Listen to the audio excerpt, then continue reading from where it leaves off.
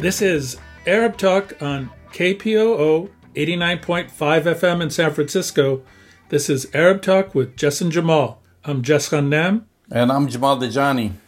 Jamal, we're broadcasting again from the Bay Area, Northern California, under really difficult circumstances as usual. I mean, we are in a red flag warning, just for our listeners outside of the Bay who are paying attention. We have a red flag warning, which means extremely high fire danger right now. So in the midst of our pandemic, we are also in the midst of a grave fire danger. So the situation in the Bay Area remains very tenuous. In addition, we're beginning to see that the United States, basically 45 of the 50 states are experiencing some to significant increases in COVID cases, and 5 states have almost maxed out on their ICU beds. It looks like, Jamal, we're in the midst of this second wave of COVID infection. It's not getting better. We're not turning the corner. Things are very bleak from my perspective. Having said all that, the situation in the Arab world, especially in Palestine, continues to be very equally on fire. I think there's a red flag warning in Palestine, Jamal. We're in the middle of the olive harvest season in Palestine, and that's always a very dangerous time for Palestinian farmers. That's right, Jess, and we'll be talking about this, and they've been coming under heavy attacks by Israeli colonial settlers, which happens like clockwork. Every year, Palestinians, how important olives and olive oil for Palestinians. That's probably the most important product, not only because they've grown these trees for hundreds of years. Some of those trees are even more than 1,000 years old. Right. But also it's more of a spiritual ritual for Palestinian farmers, and also from people from the cities who go every single year in October and volunteer and work with these farmers to harvest their olive trees. And then afterwards, some will be used for olives. And then, of course, olive oil in Palestine, or Palestinian olive oil, is one of the best rated in the world. And settlers have been going for many years, torching these olive trees, uprooting them, attacking the farmers, trying to scare them away. So we'll talk about this a little bit later on. But we're also in the midst of another pandemic, Jamal, and that's the pandemic of Islamophobia and anti-Arab, anti-Muslim bigotry, not just here in the United States, but apparently in France. The attacks and the viciousness and the Islamophobia is reaching even greater heights within the political and judicial system. That's right, Jess. So, in talking about pandemics, and also France is going through its second wave. Yeah, they're shutting down Paris. So they're shutting down. They've lost control pretty much. So we're going to be. I've actually finished talking to a guest in France just a few minutes ago. Shafika Atulay, and Shafika is the international director from this organization that combats Islamophobia. It's Collectif contre l'Islamophobie en France, CCIF. And we've had her on the show about a year ago. I remember. And now things have gotten much worse because there is a new bill now in the government that's going to get voted on, basically criminalizing many of these Muslim institutions and mosques. In fact, she told me as we were talking, some of those organizations were getting raided by the French police and being searched. Also, like I've said, the Minister of Interior put this new bill, and then President Macron has been making all kinds of Islamophobic statements lately, saying that Islam needs reform, and like all of a sudden he's the reformer. He's the reformer of Islam.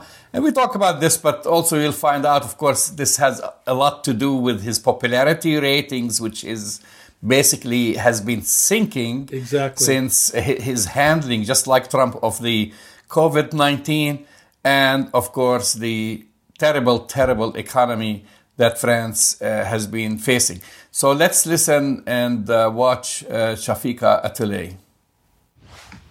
Recently in France, President Emmanuel Macron has unveiled a plan to defend France's secular values against what he termed as Islamist radicalism, saying that the religion was in crisis all over the world, prompting a backlash from Muslim activists. A new bill aiming at strengthening secularism, laïcité, and reinforcing Republican principles was introduced by the Ministry of the Interior. According to French Muslim activists, the bill is overtly Islamophobic and intervenes in a pre-existing climate of suspicion towards Muslim communities and bans of regular Muslim practices. Joining us from France to discuss this and more, Shafika Attalay, International Project Manager at CCIF, Collectif contre l'Islamophobie en France. Welcome again to Arab Talk, Shafika. First, quickly describe what your organization is all about to our listeners. Thank you. Thank you for having me again on your show. Frankly, I'd rather prefer to come and talk here in your show in a total different context, but here we are. We Muslim people are facing today real difficulties in France. And so once again, thank you, Jamal, for offering me the possibility to share with the audience those difficulties. So the CCIF is the Collective Against Islamophobia in France. You said it well. We are an organization that fights Islamophobia directly on the field for almost 20 years now. We have a bunch of jurists, we have lawyers that freely legally help, that provide legal assistance to the victims of Islamophobia by using the mediation when there is a discrimination and when there is an act of discrimination. We use the mediation. We remind the law to the discriminants, but also going to the court when the case is more serious. So this is basically the legal assistance. We have a hotline, and we welcome the calls of the victims of Islamophobia. We open their cases. And this allows us to record the data of Islamophobia in France. So earlier, I mean, I know the laïcité, when they started this whole concept, Muslims felt that this was discriminatory against them. Especially, there was like this whole campaign against the burqa for a while under the previous administration. And now, I mean, like I'm looking at it, why are they introducing this new bill? They've already have it in the law, laïcité, and it created a lot of, discrimination against Muslim, especially Muslim women going to public universities, being in public buildings. And I've recently read that there was a big outcry in the parliament because there was a woman who attended the National Assembly hearing, and then other parliamentarians staged a walkout. Because she was wearing a hijab. They were like, oh my God, there's a woman with a hijab. We must vacate the building. I mean, this is insane. I mean, even here for us in the United States, we have Islamophobia, but really not at this level that when a woman walks into a public building wearing a hijab, this becomes a public outcry. And I really hope that it will never reach this level in the United States. But, well, this is a good insight of the insanity which is ongoing in France. And so, there was this whole story around this student. Her name is Mariam Pouchtou. And so she attended she was in this institution for her knowledge. And it was nothing to see with the Muslim women or with the Islamophobia. It was to see with her own knowledge as being a syndicalist, as being the president of a student association. And so finally she was targeted for her religious sign. And so some people were outraged, and then they decided to go out from the court. This is the kind of situation that happens in France on a daily basis.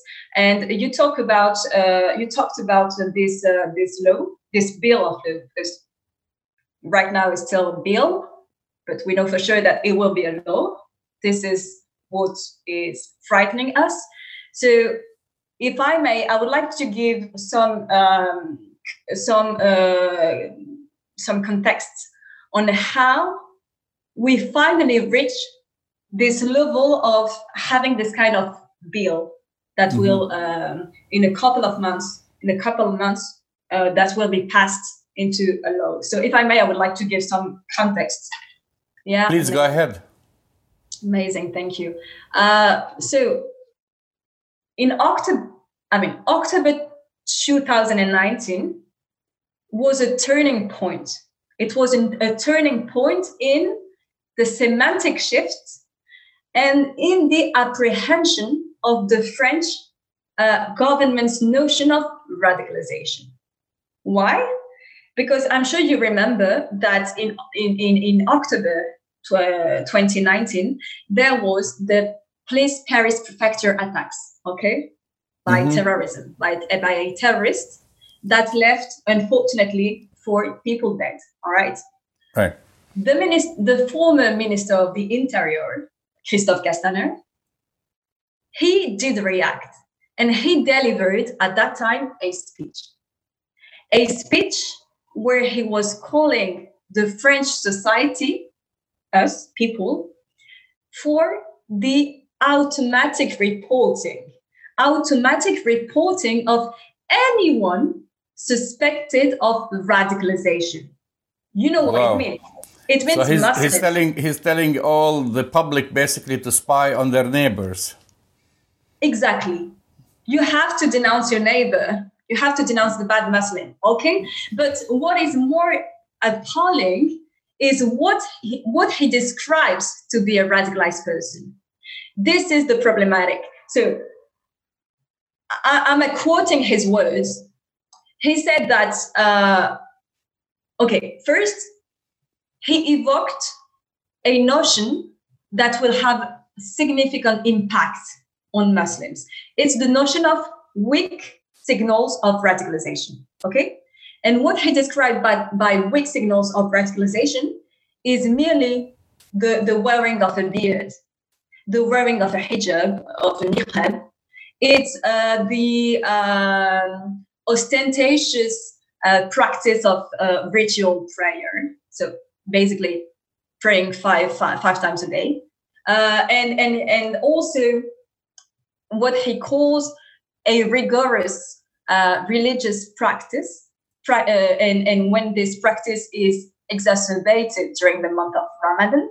So I'm sure everybody's understanding the issues here, right? So let me get this right to our listeners. Yeah. So if you live next door to me and I don't like the way you look because you wear the hijab, or if you're a Muslim man with a beard, or if I see you going to the mosque to pray, then I can drop the dime on you. This is the expression we use here in the United States. I can pick up the phone and call the police security and say, look, there is a radical Muslim that lives next door to me, right? Basically, because his description was really confusing. Because we as a Muslim were appalled when we heard, I remember when we heard the speech of Christophe Castaner at that time, and that he was describing basically me or my father or my neighbor Muslim, it was frightening. And so what is more frightening is this blatant criminalization of regular and peaceful Muslim practices, regular and peaceful practices of the Muslim religion. And also by doing so and by speaking like this, he's reinforcing the climate of suspicion towards the Muslims, the climate of suspicion that was already existing. And yeah, basically, and also I wanted to add that it was the words of the former Minister of the Interior, but it has been followed by our dear President of the Republic, Emmanuel Macron. And so when you have the president himself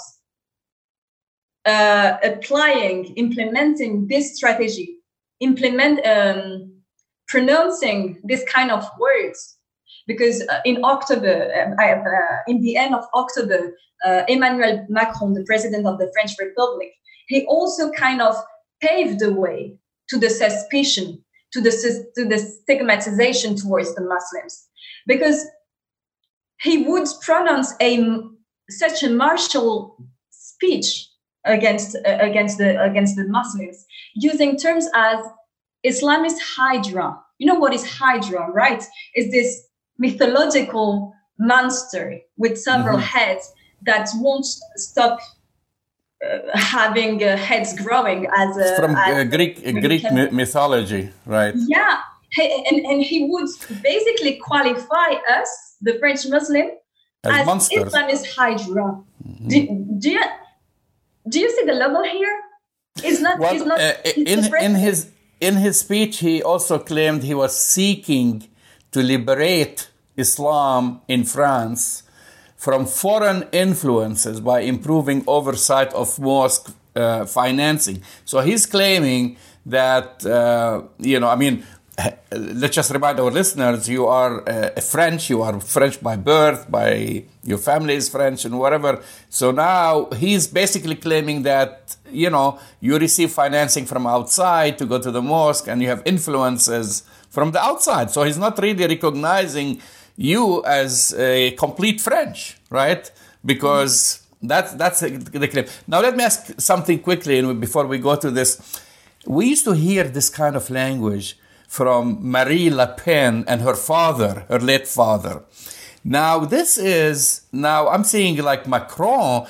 I mean, does this have anything to do because his popularity is low? I mean, he's trying to appeal to the far right, because I looked at his polls and he's polling very, very low. I mean, his ratings are very low. Does this have anything to do with that?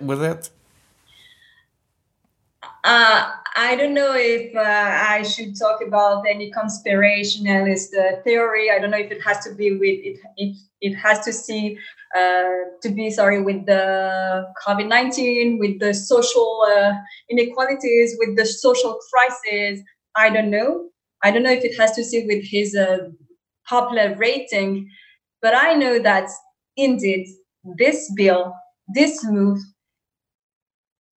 could be attributed to the far right. And I was thinking, I think yesterday, I was speaking with a colleague and I was like, I'm not sure if there would have been Marine Le Pen and the Rassemblement National at the head of our government. I'm not sure if they would have enabled this kind of bill. And here we are with a so-called centrist president, and we have this kind of super freedom-destroying law. So yeah, I mean that's what kind of shocked me, because he came, like he's centrist, or even sometimes tries to kind of court the liberal party, like he's progressive and whatever, and yet his language, I haven't seen his language. I only heard it from Marie Le Pen in the past and from her late father. And it's kind of very astonishing to hear, like, what does he want? He wants to liberate Islam. Why does he find it his job to liberate Islam, for example? I mean, what role does France, as a previous colonial power, want to liberate Islam from what? basically it has no role, it has no basis. And it isn't the role at all from the government to have any interference in the religious matters, in the individual. It's a freedom, it's a basic freedom of the French and of everybody. But above all in France, it's a basic freedom to have your own religion and to make it personal and not some matter of and regulated and governed by the state. And this was supposed to be covered by the law on laissez-faire, and when we will speak a bit deeply of the bill and what it contains, you will see that now, yes, it's you feel like it's the role of the state to save France from the bad Muslims and from the bad Islam. And they feel it this way. They use it as an excuse, terrorism, making this basic and huge confusion between Islam and terrorism. But this is enough for them.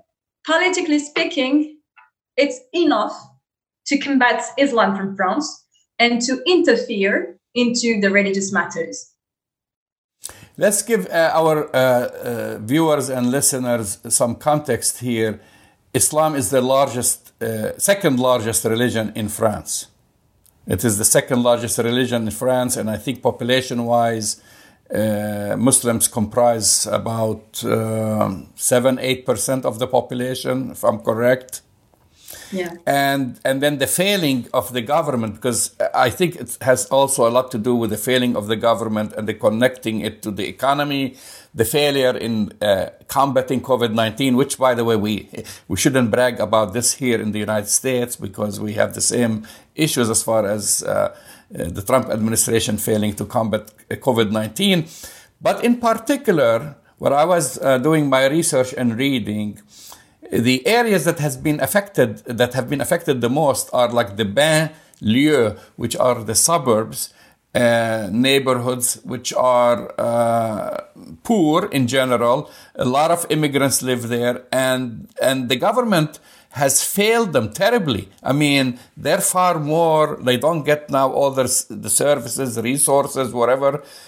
And of course, these neighborhoods are inhabited, the majority of the people who live there are either from North Africa or Africa and are by and large Muslims.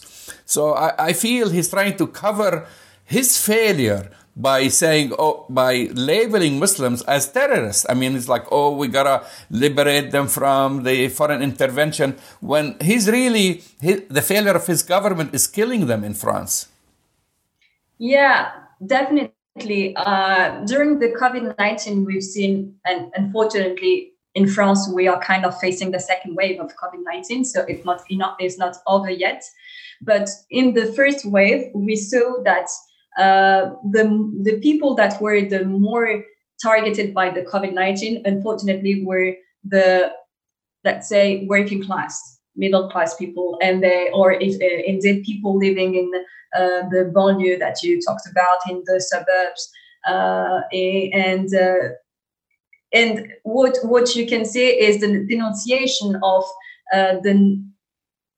basically the non-action of the government when it comes to when it comes to put an end to these inequalities, to these social inequalities, when you have in some suburbs of Paris really a nightmare in the hospitals, because they don't have enough medical staff to face the COVID. And yes, because obviously it's people that live in this kind of neighborhoods. They are in small apartments. They live in with a certain numbers of siblings. They have much more interaction, and non-inevitable interaction between each others. And finally, they are the people that are left behind in comparison with the more wealthier. So Yes, definitely. It could. It is. It is certainly one. It is certainly a means from the French government to try to, let's say, abrogate this social crisis by bringing something more important, which is the public enemy number one, which is Islam, and which eventually, or the Muslims. So the failure of the government and COVID-19 are not the public enemy number one, and you have to divert them to Muslims. I mean, I think you framed it just right. I mean, that's the way I see it, and it's really disappointing to see that President Macron taking this attitude, because again, for me, someone who lives outside, I was used to seeing this language from Marie Le Pen and her father. Now, we have a few minutes left. What's your message, really? What's your message? Because we know now this bill is not a law. It has not been adopted yet, right? And then you guys are trying to stop it from becoming a law, because then it becomes very dangerous. So what's your message to people living in France and outside? Okay. Like you said, the bill is not passed yet, but we know it will. It will definitely be enshrined into the French legislation. This is why we are moving right now. That we are trying to urge for the debate and to review this freedom-destroying law, because it clearly violates numbers of international texts and conventions. Just to give you quickly, because I know we have just a few minutes, just to tell you briefly. This bill, if it is passed, it will change the notion of neutrality. It means that from now in France,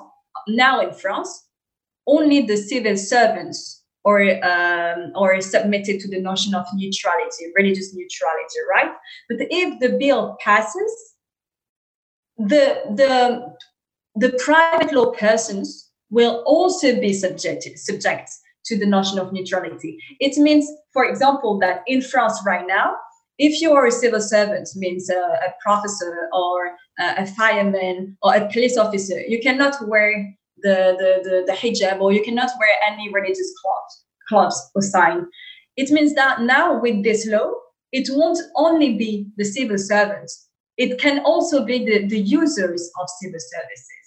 And this is super dangerous, because it means that that if you want to use a public service, you will have to withdraw your religious sign. So it means, in the end, no religion at all in the public sphere. So this is dangerous. There is also another element in this bill. If it passes, it's okay. It's the change into the notion of laicity. They want to change the notion of laicity. They want to reinforce it. They want to reinforce the supervision of I would say Muslim organizations. Yeah, of organizations, but obviously it's Muslim organizations. They won't be ready. They want, for example, the labelization of imam. It means that basically they want the imam, so the religious leaders of the Muslims, to be chosen and trained by the state. Wow, by the government. I mean, because they wanted to be trained by the CFCM. So there goes the separation of state and church, right? They basically that goes totally against it. Mm-hmm. You know it. So they wanted to finally reverse it. They want to totally reverse this notion of laicity. So this to bring quickly the stuff. Another element, dangerous element is that they want the end of homeschooling. You know, homeschooling. They want the end of homeschooling for all pupils and students, in order to fight against radicalization and in order to fight against racism. So in France, they think that to fight against radicalization, you have to stop homeschooling. So this is this kind of stuff that you will find into the bill if it passes. Yeah. And you have a feeling that it will pass? I mean, it looks like you're kind of throwing the towel on this. I don't throw the towel. I would never. Mm-hmm. But I it's not that I have a feeling. I have a certitude. I know that it will pass. But I know also that we, civil society or the academists or everybody, the citizens, can do something within France and outside France. We can do something to renegotiate the terms of the bill. And if we renegotiate of the bill, we can try to save, literally saying in French, we would say save the furnitures, sauver les meubles. We can try this, but eventually, yes, the law will pass. Sorry. Well, I hope it doesn't, because it sounds terrible. And I went to a French Catholic school and they used to teach us liberté, égalité, fraternité. And so this is all out of the window, basically. So the French can stop acting that they are fighting for people's freedom, because they just basically want to control one minority group in France, which is very disappointing. I want to thank you. I want to thank you again. You've been listening to Shafika Attalay. Shafika is the International Project Manager at CCIF, Collectif contre l'Islamophobie en France. Go to their website. What's your website quickly, Shafika? www.islamophobie.net. Great. Thank you again. Thank you. Thank you, Jamal. That's Shafika Attalay from CCIF, speaking with us about some very disturbing developments in France, Jamal. And I think, as we said before, that it seems like there are multiple pandemics, not just a pandemic of COVID-19 in France and in Europe, but a pandemic to target, to isolate, to scapegoat, again, Muslims in Europe and in France. Again, here we go again. So it seems like Macron's playbook is not that different from the Trump playbook, which is not that different from the Netanyahu playbook. It seems like all of these politicians, Jamal, who are suffering from catastrophic leadership, are using attacks on Arabs and Muslims as their ticket somehow to get out of their political morass. Exactly, and it's almost comical in a sad way, Jess, because we've witnessed this before. We've been I've been following the news in France and Islamophobia in France since Sarkozy time. Right. This is when also Sarkozy wanted to pull something out of his sleeve during his election campaign, and again, it has something to do with his popularity rating, and then he came up with the burqa ban, even though, there are a lot of Muslims in France, but very few of them work the burqa, they work the hijab. So he came up with this law, and they have this older law, which is the laïcité, which is basically bans religious symbols from public and government institutions. So technically, if you're wearing a hijab, you cannot be there.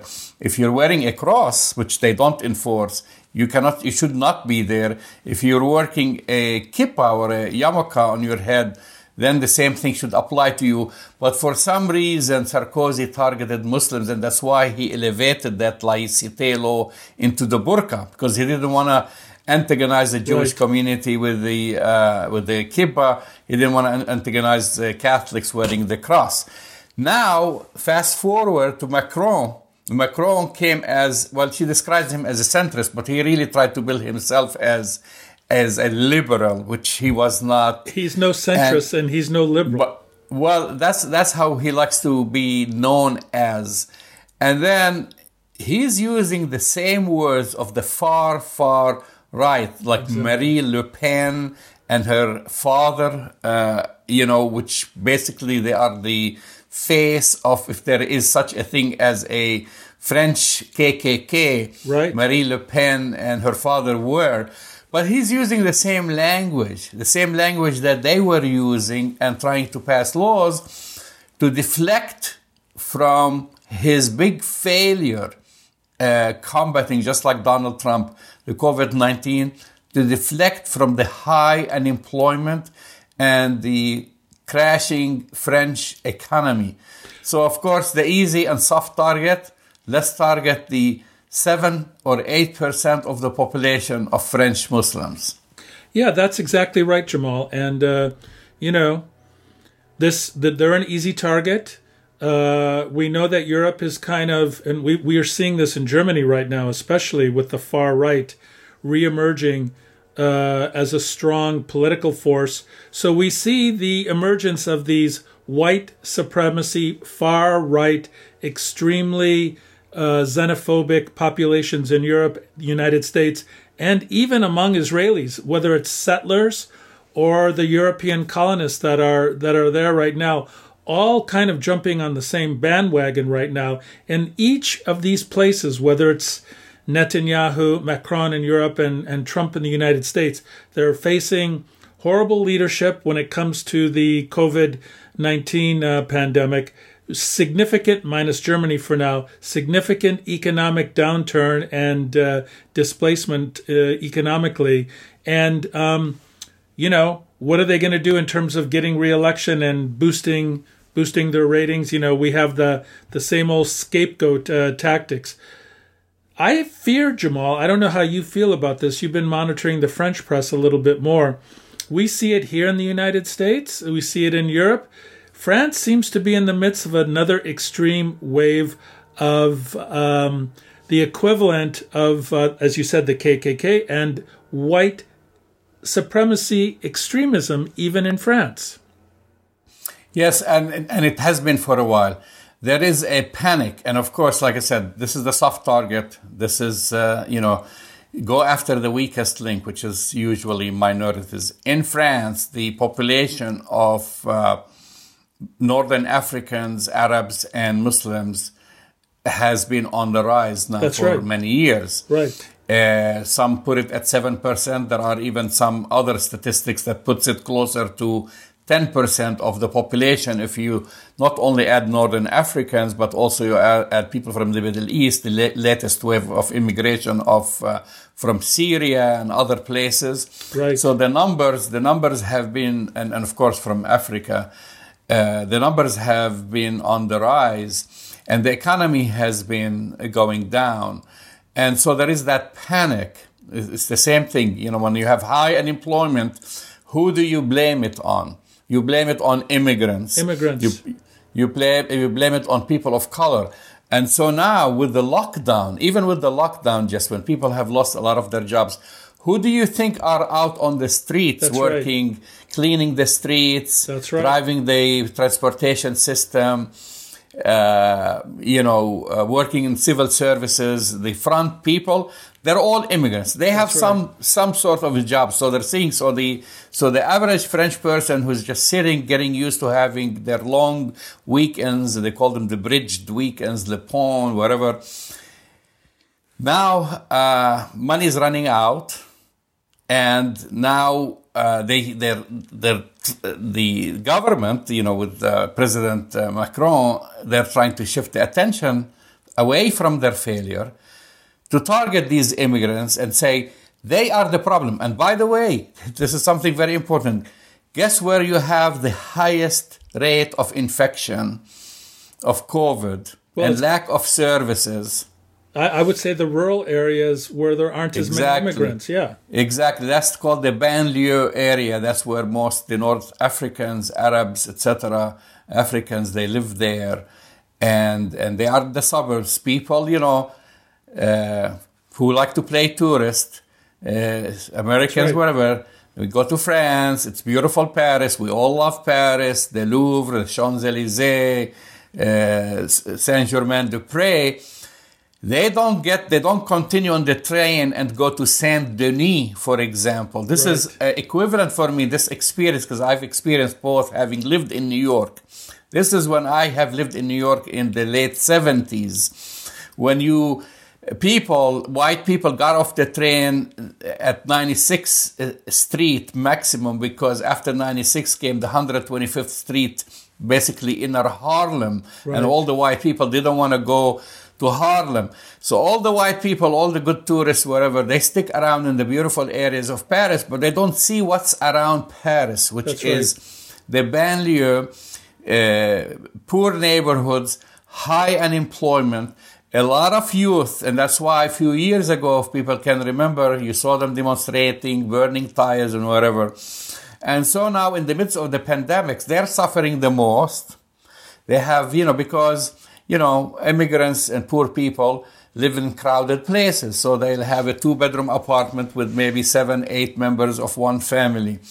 And the French government has failed them again. But at the same time, instead of admitting this, they're shifting the attention and saying, we got to target Muslims because they're wearing the hijab. They recently, and this is, you'll hear from Shafika, you've heard from Shafika actually, about a Muslim student who was at the National Assembly, and then they staged a meeting because they saw her wearing hijab. Imagine like if you have a hijabi woman went into Congress and everybody staged a walkout because she did not fit in their dress code. So that's the situation there.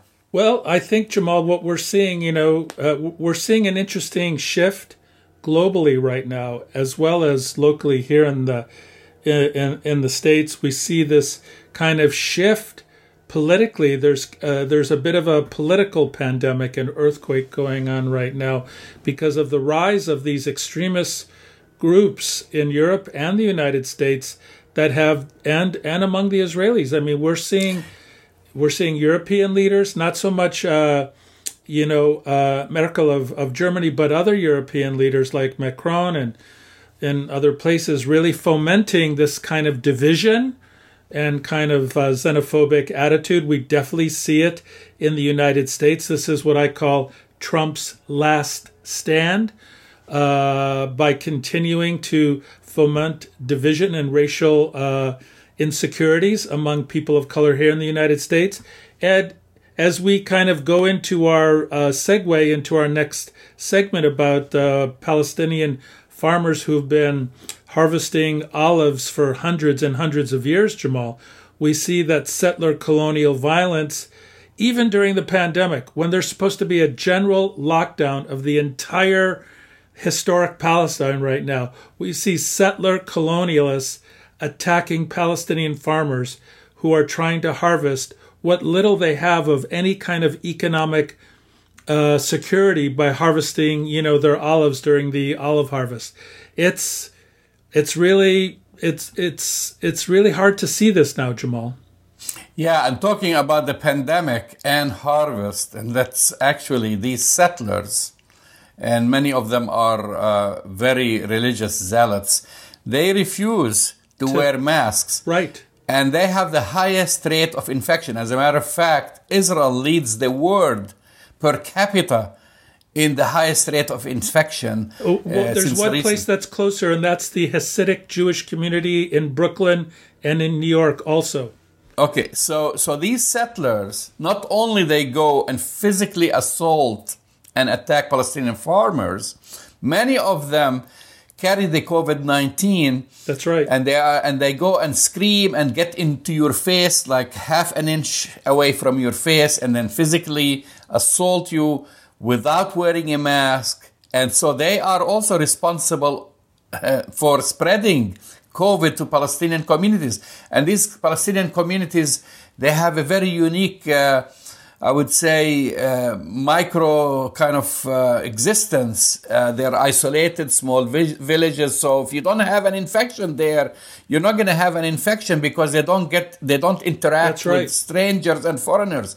They're basically foreigners. And then these guys descend from these settlements up the hills where they have usurped from them from before, and they go with clubs and stones and torches, and they guns. Try to... Yeah. And guns and chainsaws. They go and to cut down the olive trees. Sometimes they set them on fire. So we've been seeing a major increase. And talking about settlements, Jess, this is the other part of it. You know, now what I forgot. I lost track of time. It's been 3 weeks now since that, or 4 weeks since that big bonanza and extravaganza in the White House. Oh, you mean the Grand Peace Plan between the United States and UAE? Plan. Yeah, and with that pretense that this is going to bring peace to the Middle East, bring peace between Palestinians and Israelis, and Israel was going to stop the annexation of Palestinian land. Now, guess what? Israeli Prime Minister Benjamin Netanyahu just recently ordered a convening about a week and a half ago of the Planning Commission of the Civil Administration, that's the name of it, with the aim of approving extensive constructions in the West Bank. Here we go. Over to the extent of 5,400 housing units in a dozen of locales, and which is totally just like a stab in the eye of those who talk about, or basically the emir of the UAE talking about freezing the settlements. Well, he talked about doing this for the Palestinians because it was going to help them. And a new report just was released by the Israeli Peace Now movement, showing figures and numbers and putting as the year 2020, and the year is not over. We're only mid-October. This has been the highest numbers of new housing or settlements being built by the Israeli occupation for the past decade. That's the highest number. So this is the year that they've been talking about this great peace plan, and Jared Kushner saying, they're gonna preserve some of the land for the Palestinians and trying to save the two-state solution. It's nonsense. This is by the Israelis' own reports. They, from the government is rushing in 5,400 new units, trying to finish them before the end of the year. Peace Now movement is telling you that this has been the highest number of settlement building activities since 10 years ago. Yeah, Jamal, but I think part of this has to do with they are anticipating that Donald Trump may lose, and that Kushner-Trump kind of political motivation to give the Israelis whatever they want may come to an end. Not that Biden is any better, but Biden and his kind of traditional State Department approach to the region, he could very well put a stop or a slowdown to the settlement expansion among the Israelis. There's no guarantee that Netanyahu is going to be around next year anyways. Who knows what's going to happen to him?